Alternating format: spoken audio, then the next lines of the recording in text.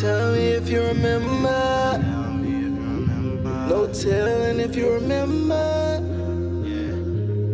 I'll never forget. I'll never forgive. Welcome to the hashtag Cause a Scene podcast. The show focuses on the strategic disruption of the status quo in technical organizations, communities, and events.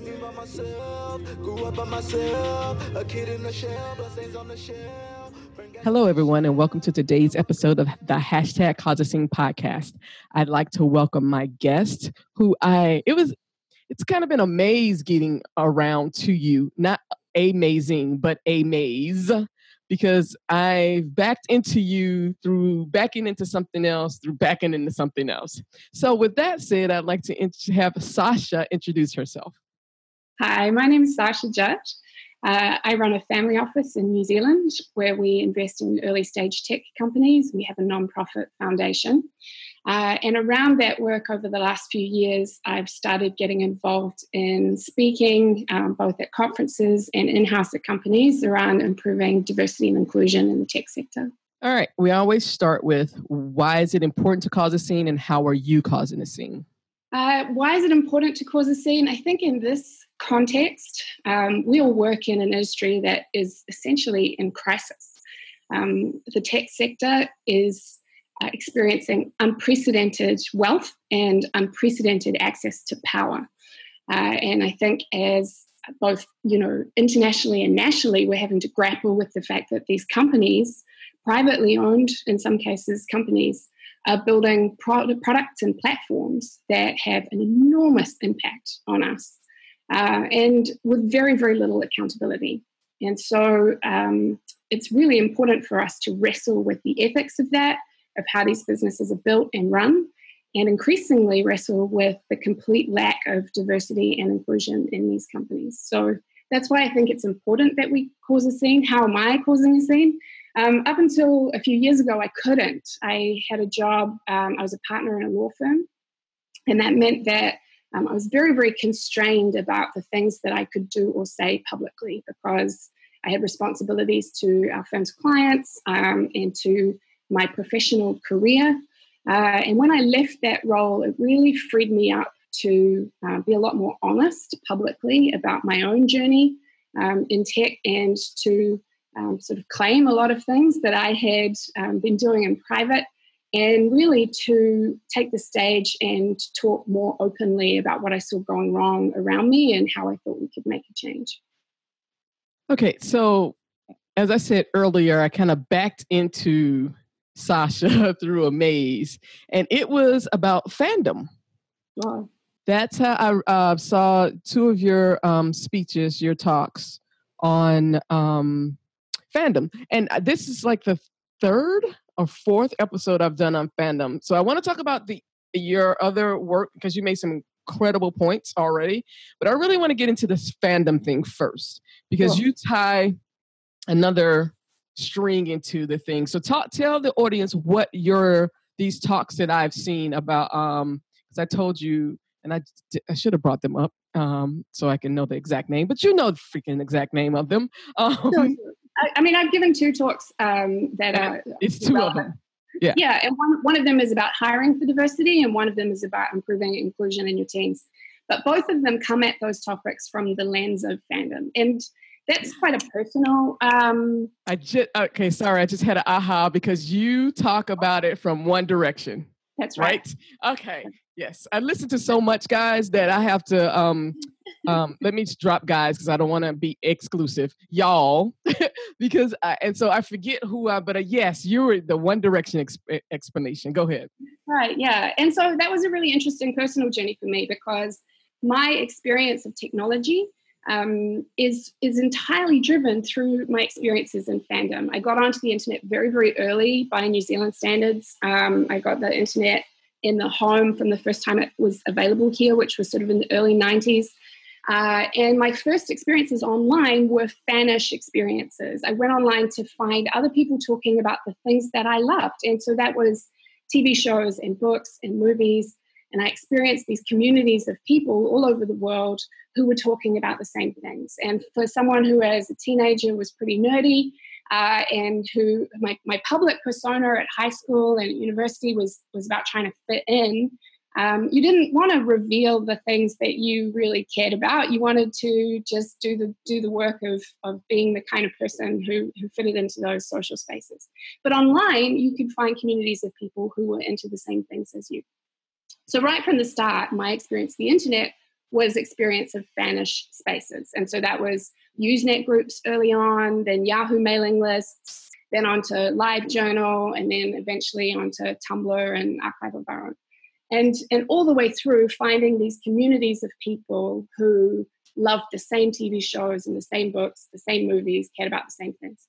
And one of the things that fans do online is engage in what we call transformative work, right? So you take a book or a TV show or a movie and you want more of it. You want to know what the characters did after that scene. You want to know what happened when the people in the West Wing left the White House. You want to know what happened after the last episode of Buffy the Vampire Slayer. And so online, fans engage in that transformative work. They draw the art and they write the stories.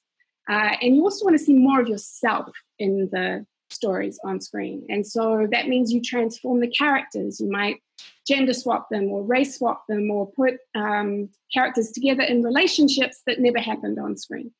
And so it's an enormously creative space, but it's also about sort of bending the popular culture that we're given into new shapes. And so that was always my experience online, was in fanish spaces. But I never talked about any of that, right? Because it wasn't cool. It wasn't something that you admitted in public. You didn't talk about writing fan fiction or spending all your time online doing this quite stigmatized activity. And so it took me a really long time to sort of own up to that publicly. And the One Direction stuff came about because, and you can see in the talk, it started as a bit of a joke. And my friends were teasing me about One Direction. I didn't know anything about the band. I didn't know any of their songs, didn't know who any of the members of it were. But the more I engaged in this kind of faux trolling with my friends about it, the more I realized that we have this terribly gendered response to the things that young women get excited about. And it doesn't matter what it is, a boy band, a movie like Twilight, anything that we can kind of dismiss as being something that young women are fired up about, we tend to. Whereas the things that young men get excited about, that's acceptable, right? Mm-hmm.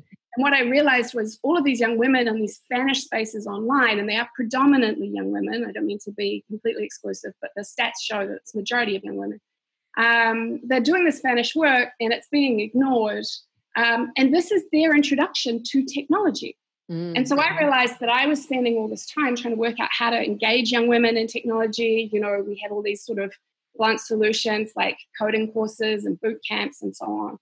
And I realized we were overlooking the fact that these young women were already engaged in technology. They're online 24/7, mm-hmm. and they are teaching each other quite technical skills, how to make GIFs and to cut video, and very, very strong social media organization, community management, moderation. They teach each other CSS so that they can make their Tumblr themes look more beautiful. They're teaching each other ways to hack Tumblr so that it does what they want it to. They're teaching each other these technical skills, but they don't see themselves as technical, and they don't see these skills as a pathway into a career, because we have this narrative that the way you become successful in tech is to be a white dude in a hoodie who's hacking around at home, making their apps and building their websites. With a CS degree.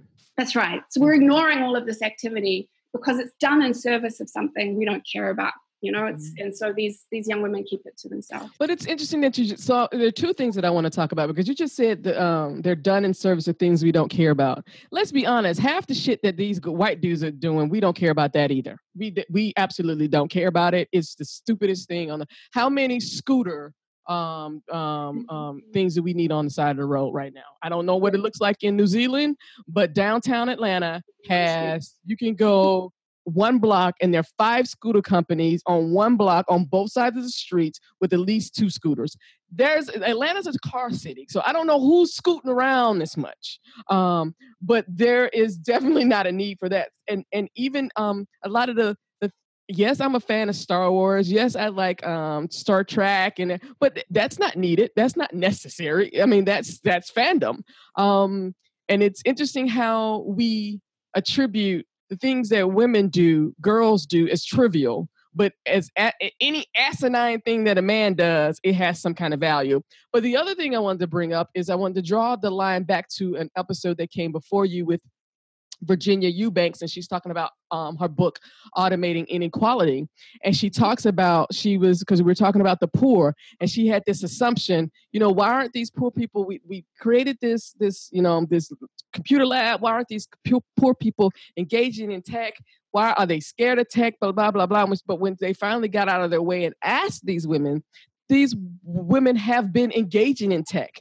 What they found, though, is the tech was obtrusive. The tech was used to spy on them because, if they're getting food stamps, if they're getting any kind of public assistance. So they've been engaging in tech and been, in, as you said, these young women, yet tech is not, again, in another situation. It's a different situation, but the same thing.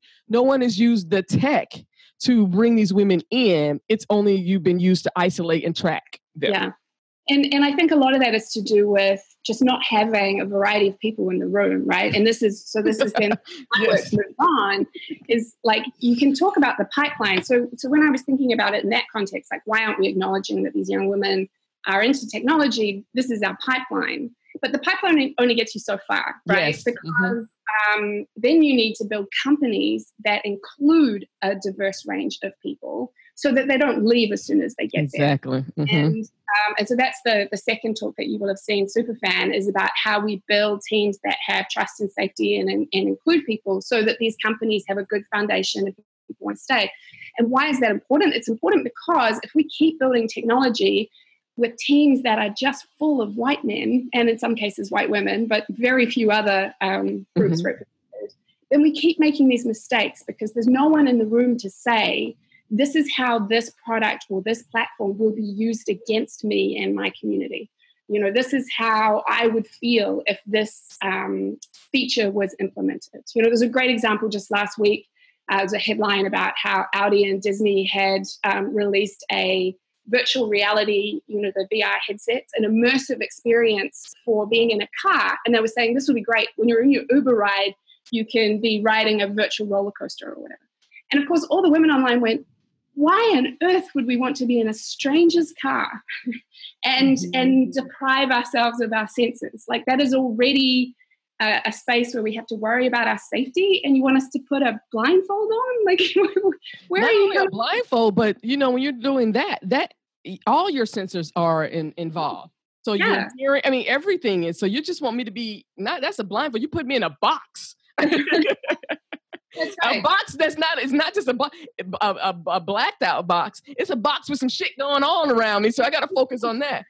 And that is so true because so the author of Technically Wrong was on here, Sarah, and she talked about how one of the issues is everybody has this idea that tech for good, we're solving these problems, and no one ever looks at the problems or the challenges that these products and services can cause.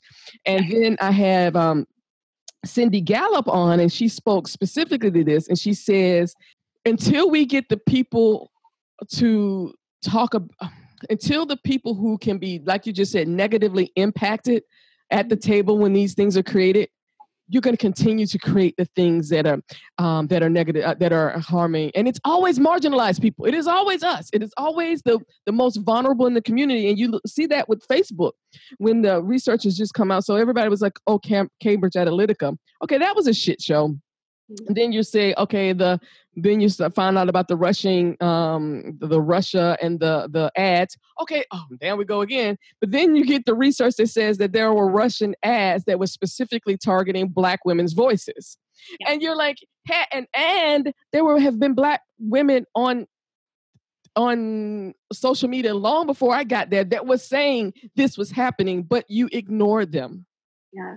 And it's, like, I'm quite an optimistic person. I like to believe the good in people. I don't always attribute malice to these moves. Exactly. No, it's just ignorance.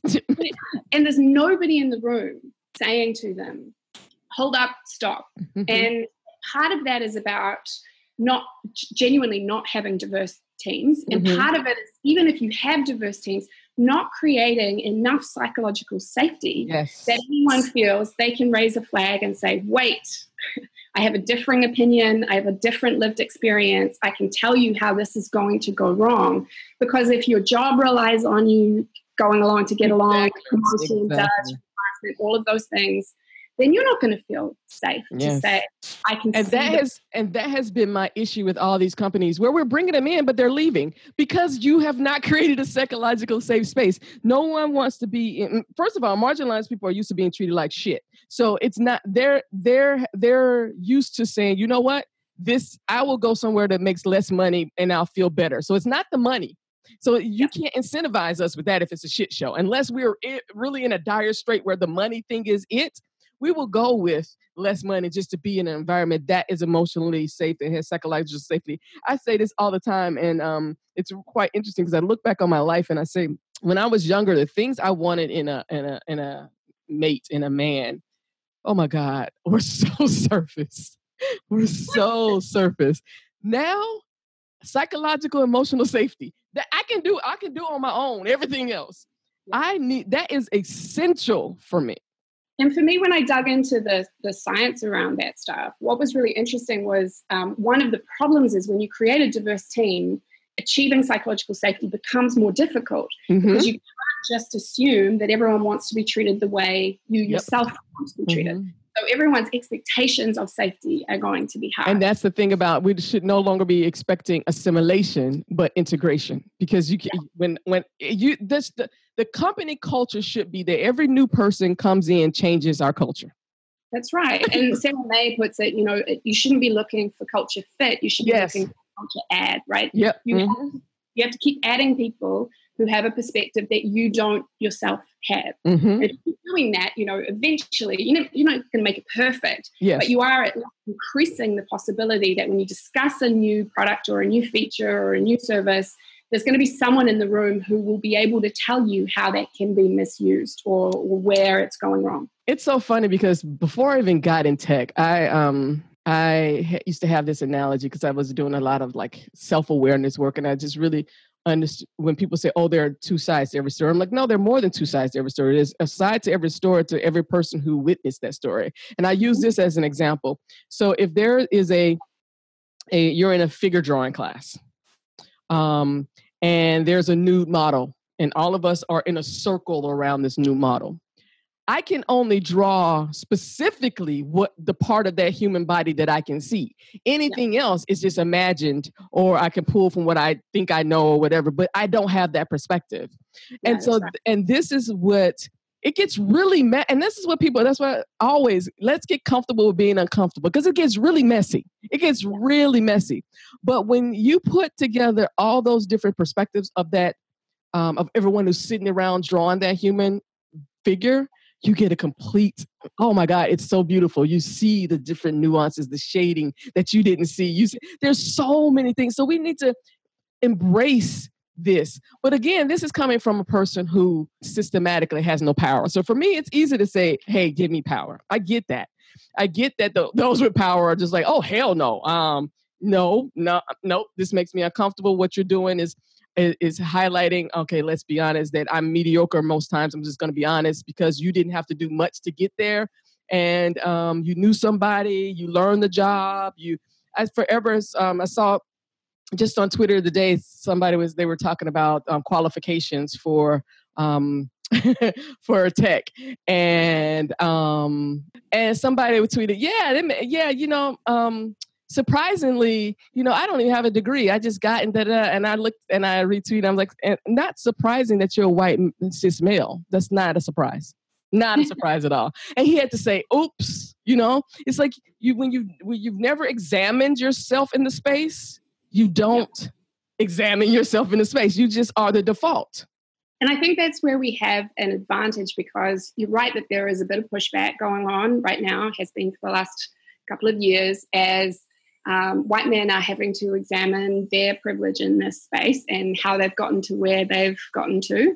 And so I think there is a bit of resistance. There's a bit of, well, hang on, why do we need to start doing this? Surely we just want the best person for the job. It's meritocracy, et cetera, et cetera. And the advantage we have, of course, is that this is a very data-driven business. Yes. And data tells us over and over again, and I love the way that you've been expressing it lately, which is inclusion as a risk management issue. Yes. This is real. Your businesses will fail. Your reputations will be damaged. You are going to make a mistake which will be fatal to your business success unless you change. And all of the data tells us, both on the negative and the positive side, your business will be more successful financially. You will, you grow faster, all of these things. The data is unassailable. So we're quite fortunate in that sense, is we're not just trying to fight this battle to say, do it because you should do it. That's oh my God. I leave the moral thing out because that's not a question. Everybody comes to the table with different morals. So we're not even going to have that. I tried to leave the politics out, but I realized I can't do that. So I approach it all though from a business perspective. From a business strategy perspective. This is how a Black woman like myself can get in the conversation and not be dismissed because I'm saying data. I'm talking about data. I'm talking about things, metrics. It's not personal. And this is when, and they can't say, they try to call me an angry Black woman, but who gives a shit? But they can't say I'm emotional about this. This is just, I'm telling you, either you get this right, and you're going to make mistakes, you own them, or you don't, and you see what's happening. It's every day. Yeah. And I know some diversity and inclusion activists don't agree with that approach. They're like, look, I don't want to talk to you about return on investment. You should just be doing this because it's the right thing to do. And I understand that argument. My experience in the spaces where I have been talking about this is that it's not compelling. These people want to believe they're good people already.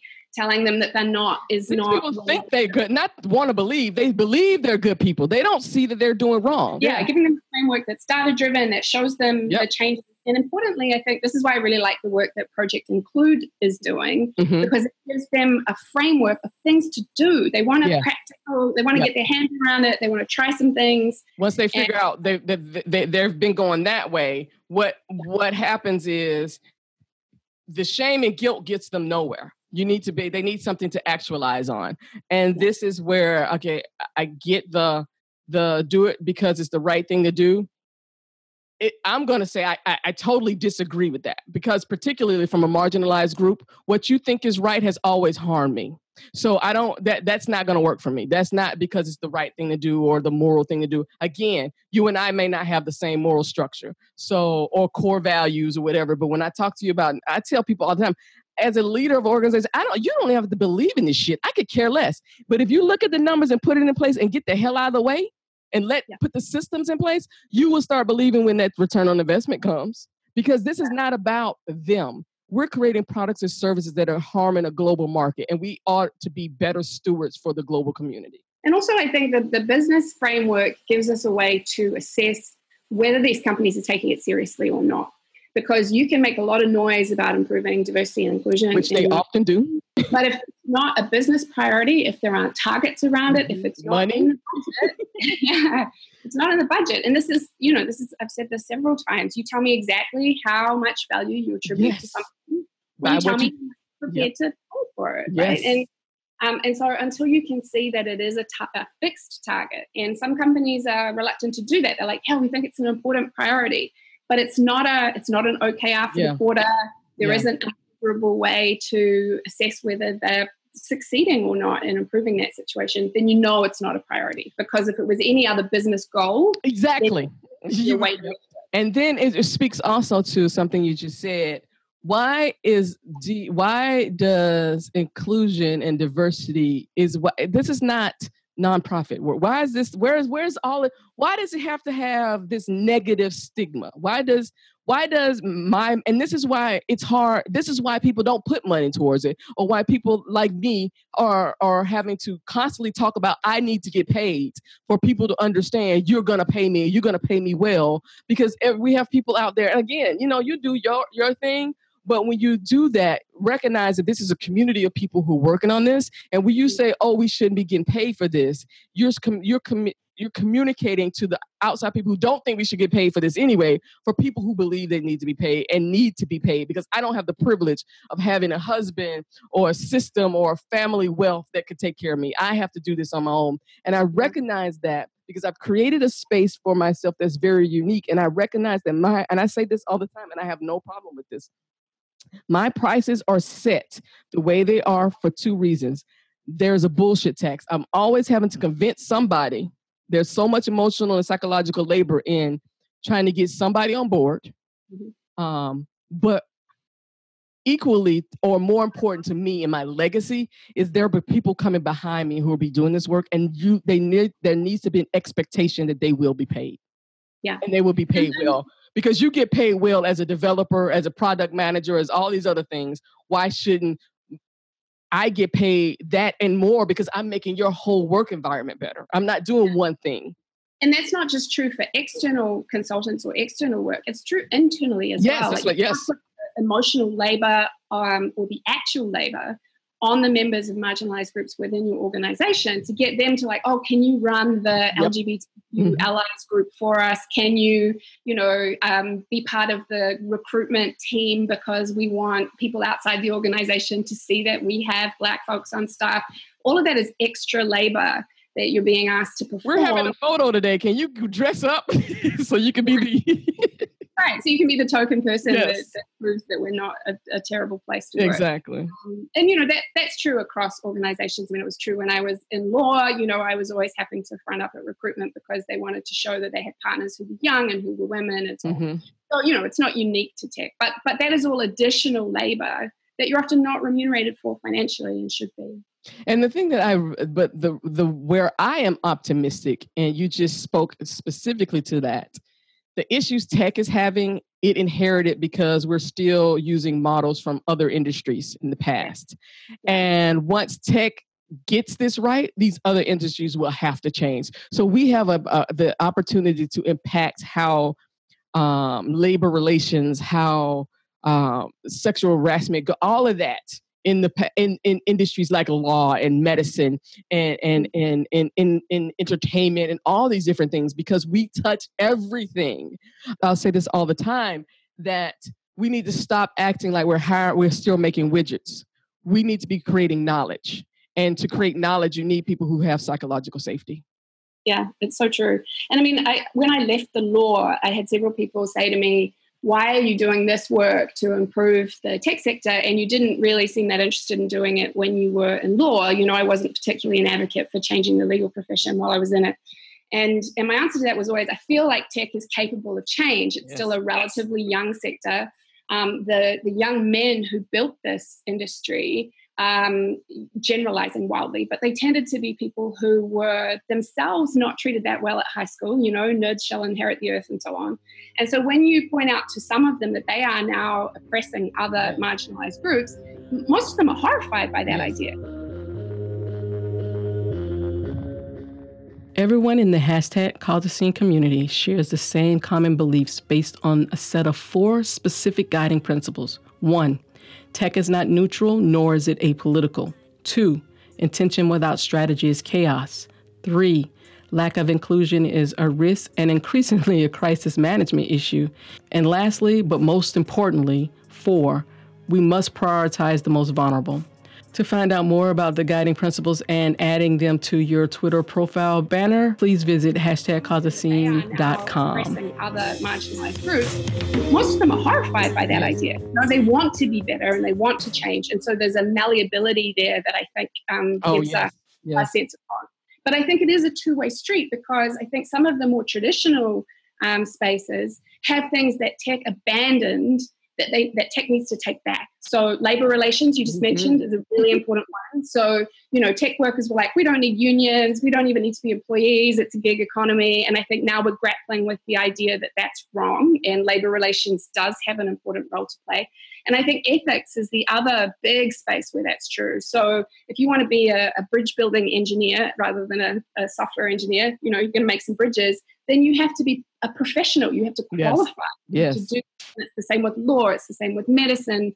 And so as part of your study, you have to study ethics, you have to be part of a professional organization, you have professional duties and responsibilities. Yeah, I spoke at last year's Scotland JS, and that was my topic. It was about us adopting a Hippocratic oath. Right. Because so I think this needs to be learned in both directions, right? Yeah. Well, that happens when your motto is move fast and break things. Yeah, that happens, and then you look back 10 years and you're like seeing all the debris behind you, and you're pulling that all into the future because now you're having to deal with things because you never stopped to evaluate. And that's another when you're talking about business. Another thing we've left behind, well, two things. Business in the past were actual businesses. You had policies, procedures, and processes in place to run a business. Now people have a product or service and they think that's a business. No, that's a freaking product or service. It's nothing else. So you haven't thought about anything but how to iterate your product, how to make it better, how to put new bells and whistles on it. And then when you get employees, you don't even know, even when you need employees, how to even evaluate how are we going to do the employment selection process. You've never even thought about these things. You've never thought about onboarding. You've never thought about how does outside of a style guide or everybody working on something in GitHub, you haven't thought about how we would collaborate on different things. None of these things and that makes a business. And those are the things. So we don't need business plans like we used to, because those are totally, by the time you create one, they're obsolete in tech. But there are business fundamentals that we're missing. I see, and this is where I talk about when I'm talking about the scooters and all this. It's like to be an effective business leader, you have to understand business, and it's not about product and development, product and service development. That is a part of business. This is why Procter & Gamble could make any damn thing because they had the business structure for it. And you see it now, and you see it now in Amazon and Walmart. These are not product or service companies. These are logistics companies. It doesn't matter what the hell they sell. They can pull things in and out because they have the system in place that doesn't matter what the hell comes across their conveyor belt for them. Yeah. Because they have logistics. I think some of that was reactionary. Like I think some of these young companies, there was a deliberate pushback. Like, we've got a flat structure. We don't believe in fancy business titles. We don't need an HR department. We're disrupting what it means to be at work. And I think that we've realized that that's crazy. Of course you need an HR department. The only people who don't are people who are in positions of power. That's what I was about to say. For all those things that you're throwing away, the flat system in it, that's about privilege. That is about you feel safe in the environment, not the people who might be harmed feeling safe in the environment. Yeah. And one of the best examples I saw of that, because it was really fashionable for a time for startup founders and so on to have silly business titles. You weren't the CMO, you were like the chief firefighting officer or whatever. It was kind of, you had a comedy title for your role. And I saw a great series of tweets from a woman who was saying, that's privilege too. I can't go to a professional conference with a comedy business card. I'm already trying to establish myself in that space. I need people to know that I'm the vice president of engineering, not the chief slide maintainer or whatever it is you've decided is fun. Ninja, yeah. And I think the move fast and break things, one of the ways that manifests itself is that these companies are often formed very quickly, as you say, around a product or service. Someone comes up with an idea, they gather a couple of people around them. It's usually people they've worked with before because that's who you can call up and say, I don't have any money. I don't know if this is a thing yet, but can you knock me out a prototype of this? Can you mock up some designs for this? Let's see where this goes. And the people that you can impose on for that kind of free labor or subsidized labor in the early days are your friends, people you know from previous projects. And they tend to be people who look like you and have. I always say it reminds me of a frat house. They've just taken they've started these projects in college and just removed the location, but it's still the frat mentality. Yeah. And the problem is culture beds in so early that by the time you're up to 10 white kids and a dog on your team page, then it's very, very difficult to convince someone from a marginalized community to join that team because already signals that you're sending are so monolithic that it's like, well, why would I want to be the first woman or the first Black person or the first whatever. That why would I want to be that in your team? And so you set up the structure fast, early, because you think that's how you're going to get to your first fundraising round or whatever. But you're laying this diversity debt in place, like technical debt, that then becomes really time-consuming and expensive to reverse engineer or overcome. Yeah, one of my clients is they were a small startup, profitable, growing intentionally. They had the intention because they even hired a diversity person and went from 3 to 10 white people, and they're like, I don't know how we did this, exactly. And so it's about now. I know how you did that. Yeah. Well, tell us how they did that. They did that by hiring people who looked like them, who came to them easy. Because in the early days, it's like, we need someone to fill this role. And maybe you tweet about it. Maybe you check the job description up on your Twitter feed, or you write a Medium post. But only people in your community are seeing it. And you're not doing the work of going out to find candidates who are in groups that you wouldn't necessarily encounter. So you're not turning up to the meetup groups for underrepresented communities. You're not going to coding spaces where there are people that you've never encountered before. And you're not, importantly, pushing out to your network and saying, don't recommend me someone I already know.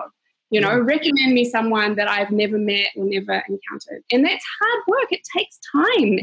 And it's not just you haven't pushed out into these communities. If the ones that have, you got some negative feedback and you quit, because the assumption is that you, white person, comes into a space and you need to be accepted, and these communities don't trust you because they have very good reason not to trust you. And then you're like, oh, we tried, and they just don't know that. Then you keep going back. You don't stop. If your kid is trying to learn how to walk, you don't just say, tried it one time, you're done, dude. You're going to be on your ass the whole time. And I think we've seen that with conferences. Like, I think we've almost got there now. Like, it's pretty rare for you to see a conference throw up a lineup. Well, not. I was about to say, come on, Sasha. It's improved. I mean, I just looked at. Did you just not see the CBS lineup for political people? For political journalists? And then some guy says Black people aren't interested in journalism. Yes. Oh, so outrageous. Yeah, but I think we've seen, like, conferences, I think, are a good microcosm of that, because for a long time, conference organizers would say, well, we asked a lot of women, but none of them were available. Yes. Mm-hmm. And that they seem to think that was enough. And it's like, no, you've got to. Well, the ROI on that is now hitting them. And see, this is why I want to talk about that. We need to talk about the metrics, because people are saying, oh, I'm not coming to your conference because I don't see anybody that looks like me. And so, yeah, you have these conference organizers scrambling if this wasn't something that was an initial intent for them, trying to figure out, hey, do you know anybody, blah, blah, blah, blah. When I don't see anyone who looks like me. I don't see a code of conduct, so I don't know if I'm going to feel safe. There's no a code of conduct that is not copied and pasted again. Yes. And there's no information about the accessibility of the venue. I don't know if I'm even going to be able to get into the room. All of those things send signals to community groups that it's not going to be a place. And that's why I love about tech, because we are touching everything. At some point, everybody in tech is going to realize we have no choice. If you want to be successful, you have to be diverse, and you have to, and this is why I love defining terms. So I always say diversity, because people interchange them for some reason. And diversity is all about just variety. It's just like having a box of 4 crayons. I'm not artistic enough to have 4 crayons and make a masterpiece, but give me that Crayola box of 64. I can make some shit happen. It may be ugly, but it's going to be colorful. And that's diversity. Inclusion is what you just talked about psychological safety.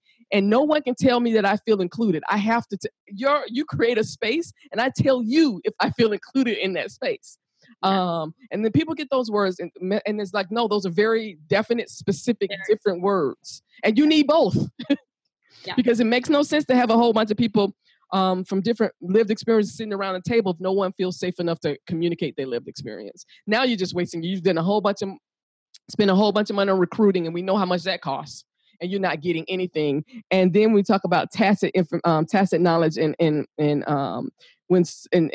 explicit knowledge. Explicit knowledge was that build a widget. I give you a manual. This is how you do your job. This is not how we work anymore. It's tacit knowledge. I, as an individual, am giving something. I learn from it. It's like deep learning. I learn from it. I learn how to make, what the mistakes are. And if I don't pass that along, then there's a missed opportunity for the organizational leaders to leverage that for competitive advantage and differentiation. And definitely if I get pissed off and leave and I take that with me and not sharing it. And I think the other thing that we're sort of wrestling with now, and I know you've had a couple of episodes talking about this, but a lot of what we're building now has much more wide-reaching consequences because we're building algorithms and machine learning systems that will survive whatever current implementation we're designing them for and will be used for other purposes and so on.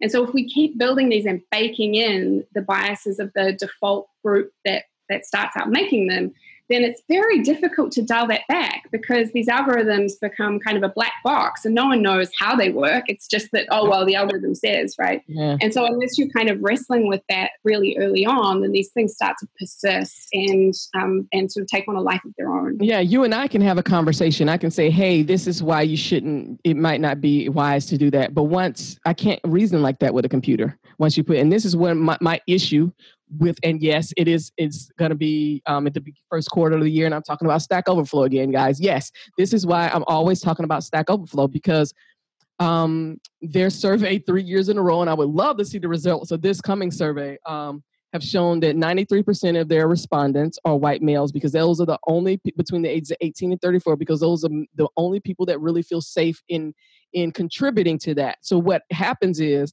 you have underrepresented and marginalized people going to Stack Overflow, but they're not asking questions, or they ask that one question, they get a shitty answer, they don't go back.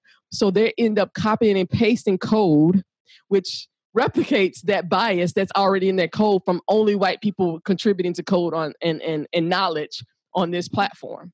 And then they get me when they say, well, this wasn't the intent. Who cares about intention? It's about impact. People need to understand this is not, again, we're not creating widgets where my job was to put the tire on the car at GM. That is not what we're creating. We're creating things that we put, I don't care if somebody buys my car and they're a doctor, so they use it for getting back and forth to work. If they're a speed racer and they use it to race cars. If they are Uber and they use it to transport people, it's still a fucking car. That doesn't change. But what's happening is we're creating products and services that we may have an idea of how this platform is going to work, but the customer base comes and they start using it differently, and that we need to be able to shift with.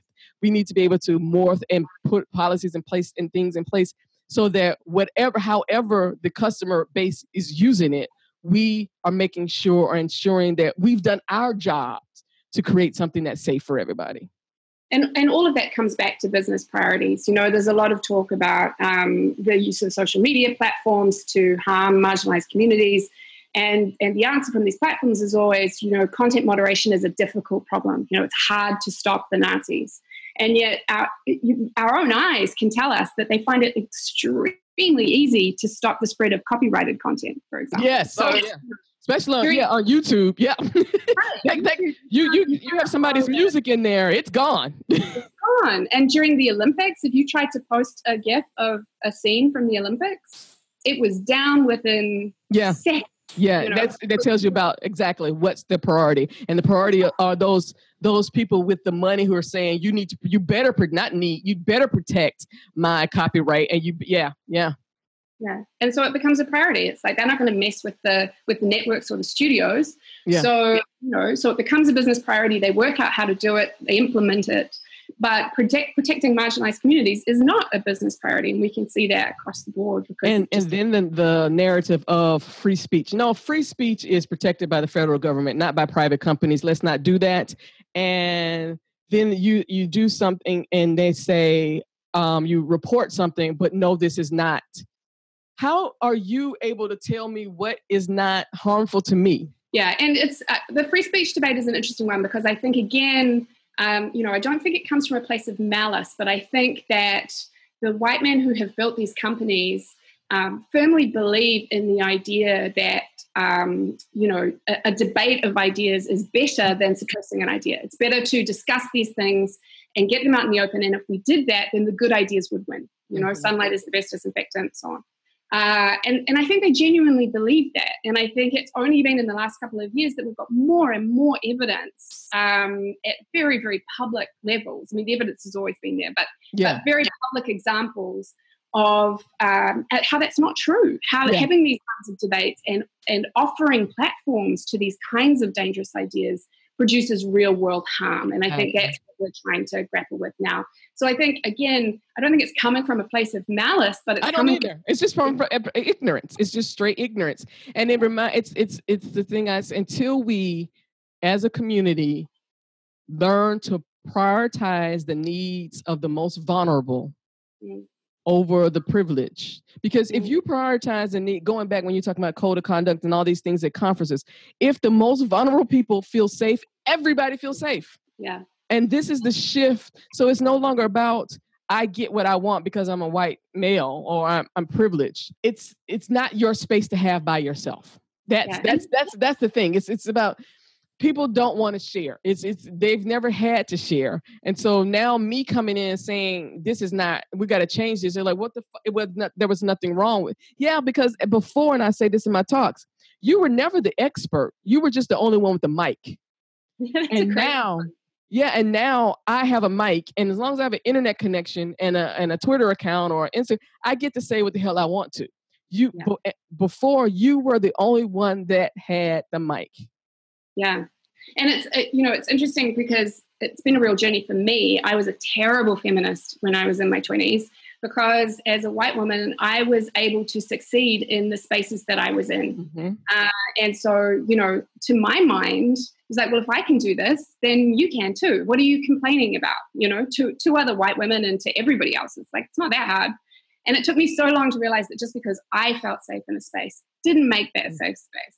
It just wasn't true. And I'm glad you brought that up. What made you realize that? I think over time, just through my professional progress, it gets tougher the further up you go, and so for you, where for me, I can't even get in the door. You can get in the door, but you can't go any higher. And as soon as I started to encounter the very resistance that all the other marginalized groups were already experiencing, I was like, well, hang on, what's going on here?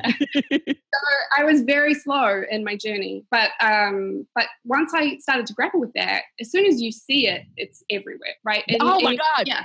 This is crazy. This is, and so examining the ways in which I had failed and the learning that I needed to go on. I run a women in tech event here in Auckland called Refactor.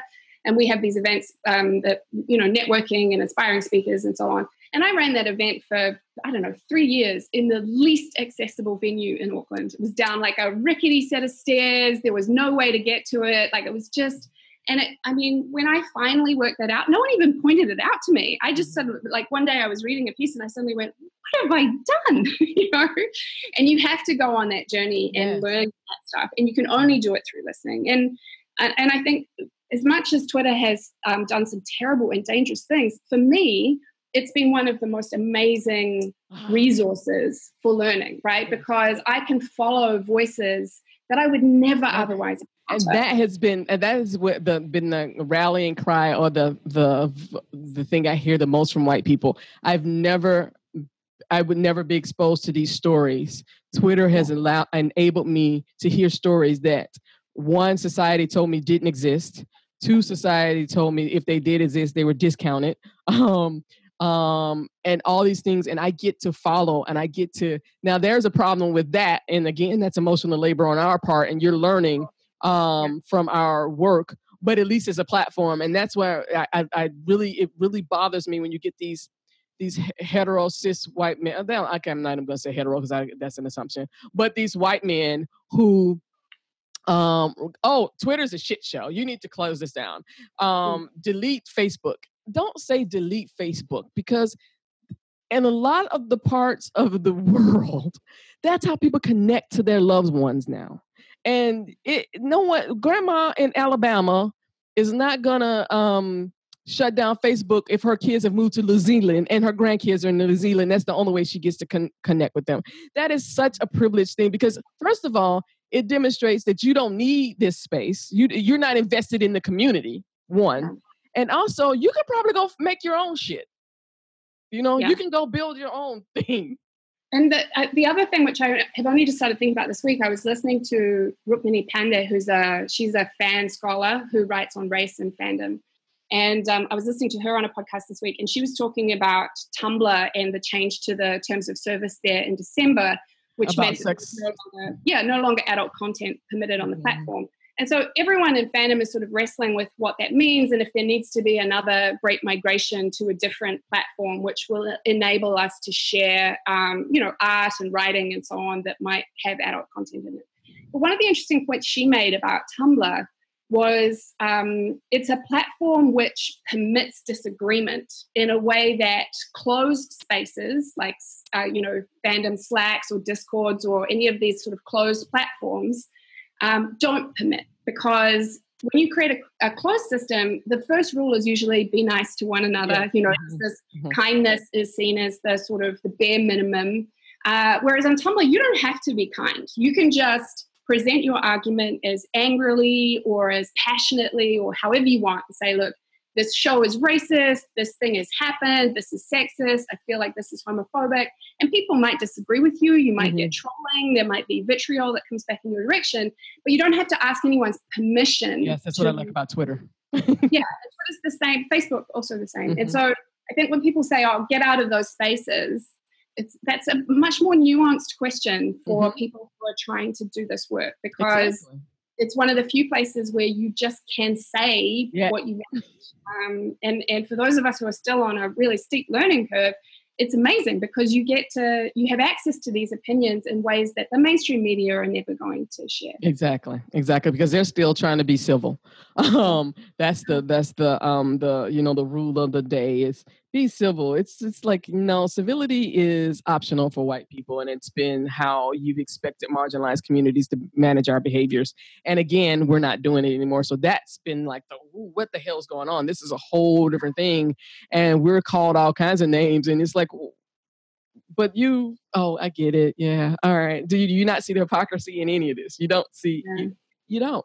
I mean, the fact that the U.S. president is upset because it says he's insulted because the Washington Post and New York Times said that the FBI investigated him for being an agent of Russia. And yet the entire time that Obama was in office, you said this man was not a U.S. citizen. Yeah, but he's insulted. Yeah, it's just like the level of hypocrisy in privilege, particularly white privilege, is so interesting to unravel and to get people who are saying it to really see, because that's why white liberals are just like the bane of my existence, because they think they're doing a great job. They I'm doing the work, it's happening, and they don't see how they're causing harm. And this is what's happening in these organizations. This is what's happening in Girl Develop It. This is what's happening in Stack Overflow. This is what's happening in these organizations when you have these white individuals who continue to try to speak on behalf of marginalized. You don't know what we need. You haven't asked us. And when we tell you, you do go into white fragility mode, and you're not listening. You're not learning. Yeah. And that comes back to not having diversity in the room, at the senior management level, and or not creating an environment of safety where those individuals can say, this is wrong. We shouldn't be doing this. This is going to have this impact. This is the wrong strategy. And it's both of those components, I think, that is the only way to change. Yeah, you just echoed what I agree, Sasha. This is and this is the hard work. But again, if you thought beyond your product and services and thought as a business, growing a business, building a business is hard work. If you thought about this as part of the things that you do to grow a business, then it would be par for the course. Just like you said, you would put resources, you give the individuals who are in charge of moving these initiatives forward the autonomy to do it without having to go back to the board or whatever to get permission and all these other things that speak and scream very loudly. The too hard argument is nonsense. It's not too hard. And even if it were, this is an industry that is built around solving hard problems. Yes, exactly. How do we get to Mars? Like, if we think we can solve that, then cars that drive themselves or any of these other sort of technical problems, then we can solve this. It's just that it's not a priority. Yeah. Well, it's increasingly becoming a priority, particularly with the call out culture and the reputations being destroyed. Now people are like, oh shit. Yeah, the PR side and the financial side. I mean, this is an industry that, for better or worse, is driven by money. And and as I said earlier, the data shows us that that's going to be one of the levers to change. And, as someone who is investing in early stage startups, one of our projects last year was to write to all of the companies in our portfolio and say, this is a priority for us as investors. Mm-hmm. So we want to know how you're measuring it. We want to know where you're at in the process, how you're tracking your progress, because that falls to us as investors to hold the company responsible. And that's self-motivated because we think that the companies will perform better if they do those things. And I think as venture capitalists in the US who hold all this power through their checkbooks, they have the power to force these issues. You're absolutely right. You're absolutely right. So in our final moments, what would you like to leave the audience with? I think the main thing that I'm sort of focusing on this year is how can we create environments where people want to be part of the tech sector. Like I still believe in it as an industry. I still believe that it has world-changing power. Well, we know it has world-changing power. It's destroying democracy. But I still feel hopeful about its power to change. And so what I don't want to do is fall into this hole of negativity about it being a terrible place to work, about everything we build having these terrible influences and impacts. And so how can we inspire the next generation to not look at tech as something to be avoided, but as something that they want to be a part of? And for me, that's about trying to find the companies that are doing the work, trying to find the investors that are doing the work, like Alan Hamilton at Backstage Capital, trying to find the people that are really making change and tell those stories. Tell those stories, as, in addition to the call outs and the negativity, to try and lift up the people who are doing it differently. And, in the Superfan talk that I was giving last year, looking at that example of Pinterest and how they had built out a skin color feature for their platform. And it's like, let's tell those stories of the ways in which companies are thoughtfully and mindfully attacking these problems and doing it carefully with the community in mind and making changes that are positive. If we can start to tell some of those stories, then I think that that's going to have a real impact as well. And I totally agree with you because on two issues, I feel like I have damn fucking superpowers in tech because as a Black woman, I have created this space for myself. Only in tech could I have created this space for myself. I would have had to go through find channels that weren't apparent for me, convince the gatekeepers that I could get in and all these other things. In tech, I could create my own space. And I love that. And this is the one space where when we talk about generational wealth of other of marginalized, where we can exponentially impact positively those things. And also, yes, I believe in highlighting, screaming out the people who are doing great things, because what the problem is, again, when I say I have a mic now, you don't get to be the only one talking. And that's been the issue. The people with the mic have been the ones spreading the vitriol and everything else. And now you have people who are like, no, you're not going to be the only one talking right now. And I have this story to tell. I can remember at all of 2017 was when I was traveling all over, speaking all over, but I was just really, if you look at some of my old tweets and did this on Facebook a lot, it was every day for 365 days, I would just share a good story, the good news, just share good news. I didn't care what it was. I was sharing good news because it was just so much negative. But what I recognized is that it isn't so much negative. The positive so outweighs the negative. It's just that the negative has a bigger microphone, a bigger platform, but we're gaining. Yeah. So thank you so much, Sasha. This has been a great conversation. Thank you. It's been wonderful. Have a great day.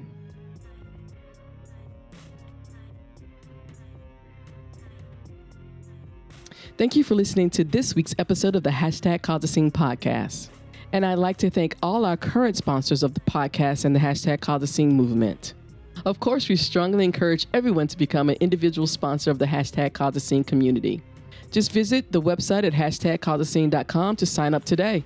On behalf of everyone here at #CauseAScene, we'd like to thank you again for listening to today's show and have a wonderful day.